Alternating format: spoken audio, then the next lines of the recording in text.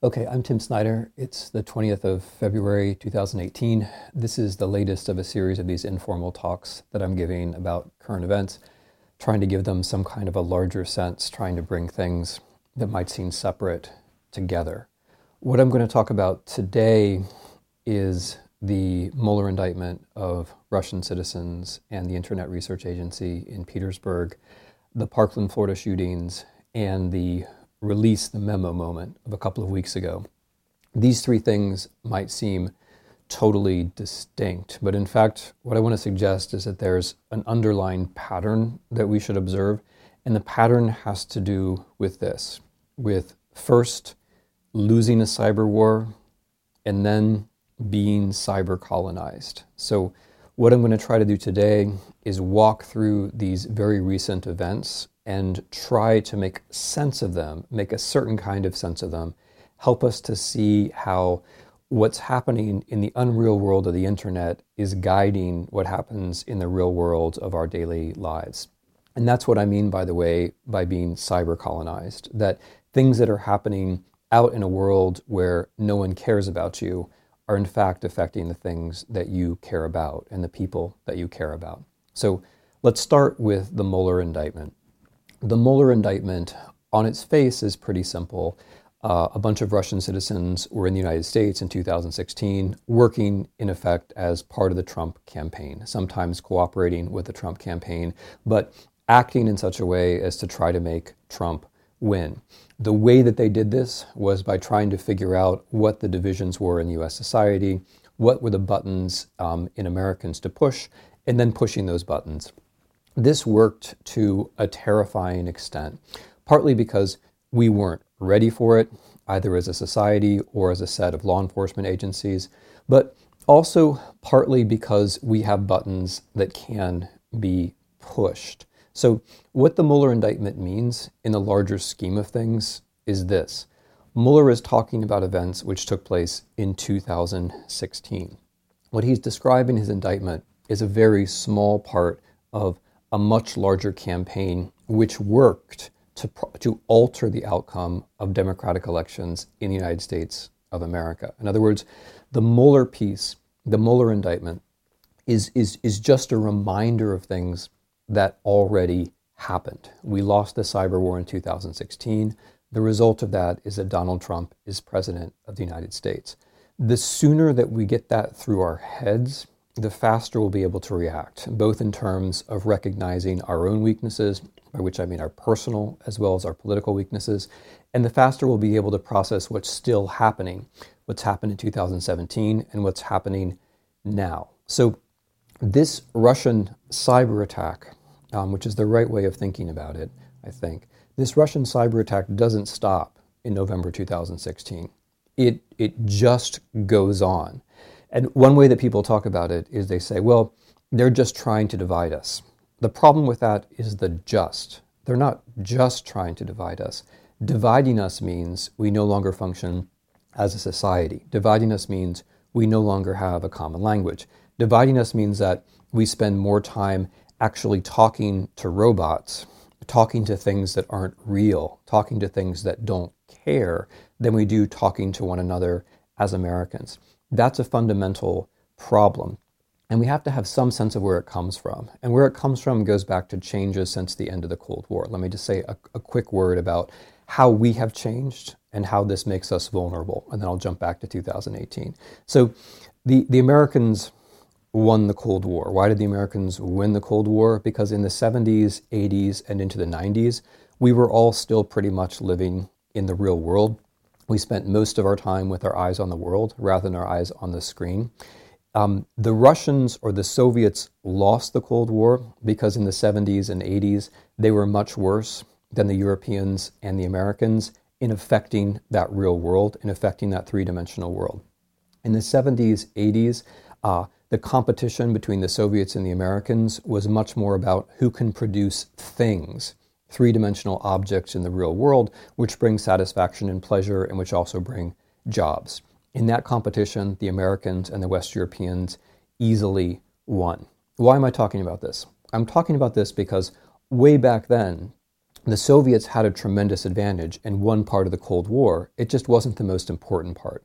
The part that they always had a tremendous advantage in was psychological warfare, was what they call, or we call too, active measures. Efforts to get inside the mind of the enemy, to use the weaknesses of the other side in order to implement, to further your own interests. They were always much better at that than the Americans were. The CIA, the American Secret Services, were nothing compared to the KGB, the GRU, the Soviet Secret Services in this. The Americans, the British, the Europeans consistently lost on that front. But it didn't matter so much because the Cold War wasn't so much about perceptions. It was much more about a real world of producing objects and producing jobs and producing satisfaction. What's changed in the last 20 years is that we, by which I mean Americans, we spend much less time in the real world. And then we spend much more time in the world of screens. According to a survey done last year, the average American spends more than 10 and a half hours a day looking at a screen. So, by the way, thank you for spending part of your 10 and a half hours a day with me. Of course, what I'm going to advise you to do is after you're watching this, just shut off the screen. Don't do anything else. So we spend an average of 10 and a half hours a day looking at screens. That's most of our waking hours. That means we're not living in this three-dimensional world anymore. We're living in a different world. We're living in a world of cyber. We're living in a world where all of a sudden emotions, psychological states matter more than the real world. When we're in the cyber world, when we're looking at a screen, we're being affected by direct attempts to reach to the parts of our brains which have to do with happiness, which have to do with addiction, which have to do with the things that we already think with our prior convictions. That is where we are as a society. So what happens in 2016, abstracting away from all the details, is that the Russians win because of how we've changed ourselves. We're no longer so concerned with the three-dimensional world of the stuff that we make and the things that we enjoy and the people who are around us.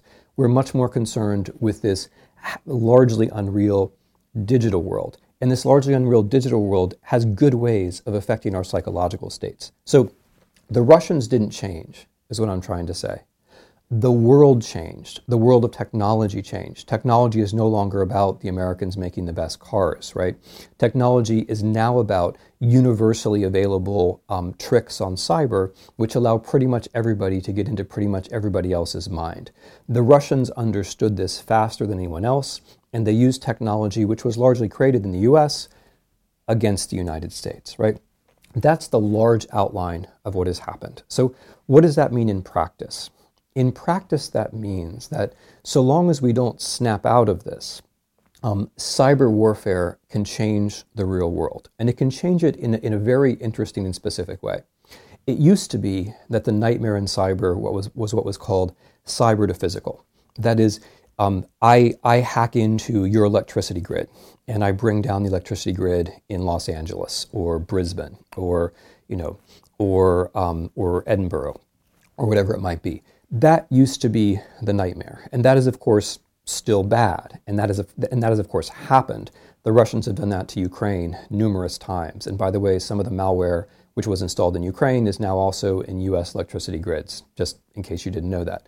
But what has turned out to be even more worrying than that, at least in the present time, is what I would call cyber to human. That is, operations which are carried out largely by way of networks of bots, which manage to change the climate of opinion very quickly so that humans end up doing things that they certainly weren't going to do otherwise. So a prime example of this in the last few weeks is this very bizarre release the memo moment, the release the memo hashtag, which starts in late January and then works for about 11 days and changes the world.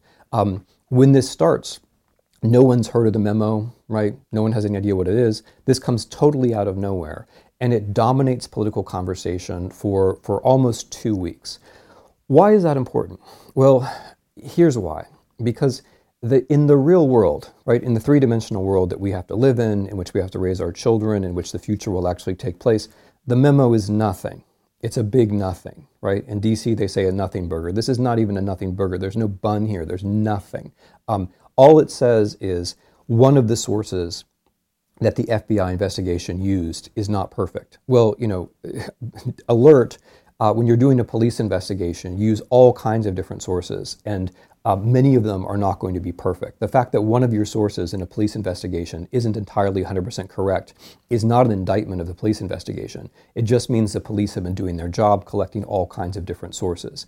In the case of the FBI investigation of Mr. Trump and his campaign, there are abundant sources, and they all lead in the same direction. So the memo itself is nothing. There's no revelation in the memo. It's zilch. However, the campaign about the memo and the noise about the memo totally absorbs our political conversation for 2 weeks. That means that there are 2 weeks when Americans, or the top of the American political system, are doing nothing. They're doing zilch. They're talking about a nothing. That means that we're not having normal political conversations, right? We're having this completely useless discussion about release the memo or not. It means that for 2 weeks, we're not making any policy whatsoever. In other words, there is a change in the real world. The memo means nothing in the real world. But what happens in the real world is that government, and we to a large extent, cease to function. We're not actually doing what we should be doing in the real world. So the release the memo thing is a really good example of how computational networks, of how bots cooperating with bots, many of whom are linked back to Russia, can change the real world. Legislators were targeted hundreds of thousands of times on Twitter. Mr. Trump was targeted 1 million times on Twitter by precisely this hashtag of release the memo. This creates a sense that there are actually human beings out there demanding that this thing happen. Most of the time, there aren't in fact human beings demanding this. The news networks cover this as though it was a story, and then real people start to talk about it as though it's something real. All that's happening, though, is that cyber experts who have gamed the algorithms on Twitter have figured out how to make something trend. That's all that's happened, right? Nothing's happening that's real, and yet it's changing the real world. This is what I mean by cyber to human. Human beings are doing what the robots want them to do, rather than the other way around. This is also what I mean by becoming a cyber colony. If what happens in your politics is determined by somebody else's cyber warfare, right? If what happens in your own federal government, if what your president does at the end of the day is determined by somebody else's cyber warfare, you've not only lost the war, you're in the process of being colonized. The Parkland shootings, the shootings in Florida, the Parkland shooting in Florida is another example of how this plays itself out. Something happens in the real world. People are senselessly killed. Young people are senselessly killed, yet again in the United States, which reflects another general trend in the real world. We have tens of thousands of shootings every year, most of which are totally senseless, where we have far more than the next number of developed nations put together, right? This is a phenomenon we shouldn't have. Something else which is true of the real world is that states that have stricter gun laws have fewer shootings than states that have looser gun laws, right? This is all true. Another thing which is interesting about the real world is that the NRA, the NRA lobby, during the Trump campaign, pursued relations with the Russian Federation, in particular pursued relations with a very curious Russian organization called the Right to Bear Arms, which is a Russian organization whose only purpose, right, is to spread guns and by extension gun violence in the United States. So all that the members of Right to Bear Arms do is they join the NRA and they talk about how Americans should have weapons. By no coincidence, in the Russian interference in the US elections in 2016, one of the big themes was American gunslinger, that Americans should be afraid of terrorism, Americans should buy guns, and so on and so forth, right? So now the real world is blurring into cyber, and that's what happens. Something real happens, real people are killed, real people lose their lives, their families and their friends grieve, but immediately, in the world of Russian cyber warfare, within 30 minutes, what happens is this real event is made unreal. All kinds of things emerge on the internet, some of them, many of them associated with bots controlled by Russia, which either A, say that the shooter was just a lone crazy person, B, claim that the shooter was involved with groups that he wasn't involved in. What AP reports, by the way, is that he was involved with white nationalist groups. Or C, claim that the whole event never happened, and call it a false flag operation. So those three memes, that he was just a crazy loner, that he belonged to terrorist groups to which he didn't belong, or that it never happened, those are all things that are, presumably by no coincidence, very comfortable for the American gun lobby. If you say that he's a crazed loner, which is the theme that Mr. Trump picked up from the internet, then what can you do? If you say that he's falsely from the left or from the Muslims, that makes people angry at things which weren't actually concerned with the issue. If you say it was a false flag operation, if you say it never happened, which is just such an evil thing to claim, by the way, but we're talking about now the cold hand of the robots. They don't care about you. They don't care about the real world, right? They're not real. If you say it's a false flag operation, again, that's very comfortable for the gun lobby. Very comfortable indeed. So the way the conversation takes place after a real event is heavily motivated or heavily influenced by unreality. And this then affects human beings, right? The message that Mr. Trump chose to tweet out was one of the themes that was promoted precisely by Russian cyber. And we have to struggle then, right? I mean, this is in a way the point. We have to struggle after a basic human event, after the death of children. We have to struggle to stay in the real world because of things that are happening in the unreal world. So what could we do about this? I'm going to have a humanist moment, and then I'm going to have a techie moment. So if you're not into the humanism, if you're not into history and things like this would be a good time to have a sip of coffee. Then I'm going to do the techie part. So as a historian, which is how I look at all of this, I think, well, this is a bit like a colonization. This is a bit like an occupation. This is a little bit like what happened to France in 1940 and in the early 1940s. You lose a war. It takes you a while to realize that you've lost a war. You normalize what's happened. The French in the 1940s, they didn't look at Vichy and say this is some kind of foreign government. They said this is ours. It took a long time for the French to realize that something strange had happened. It took decades for the French to recover from the moral shame of collaboration. Indeed, they're still recovering from it. Our situation is a bit like that. We lost a war we didn't expect to lose. We prefer not to think about the fact that we lost. We prefer to think that what's happening is normal, and as we think that way, we normalize it, and then we don't notice the continuing costs, above all the continuing moral costs of being occupied in this way, right? So when I think historically, what I think is what you're doing now, whether you're buying into this now, or whether you're saying this is unusual and this is intolerable, that's going to have a great deal of influence on how you look at yourself years and decades from now. I would go so far as to say it's going to have a great deal of influence on how your children and grandchildren look at you, look at this moment. Like that's the historical sense of losing a war and being colonized. How quickly do you realize that it's not normal? Okay, that was the humanist part. Here comes the techie part. There are some things that are very simple that you can do about this. I mean, one of them is totally obvious, and it probably is more humanist than techie, and that is we should all be spending less time in front of screens. And we should be encouraging our elected officials to pay attention to real-world contact with the people who elect them, rather than with fake contact with the cold hand of the robot. It just doesn't make sense in a democracy that the unreal votes of non-existent digital creatures matter more than the voices of the actual electorate, right? Likewise, we need to be encouraging our elected officials to make sure that we have a public sphere and not simply this occupied realm of cyber warfare, which is making all the decisions for us. Some people among our elected representatives understand what's happening, but many of them still don't, and I think we need to try to explain to them. In our own personal lives, aside from spending much less time on the internet and much less time getting involved in Twitter discussions with things that aren't real, there are some little spins that one can apply, right? So there are these kids out in Berkeley who developed this thing called Bot Check Me. If you haven't looked at it, have a look.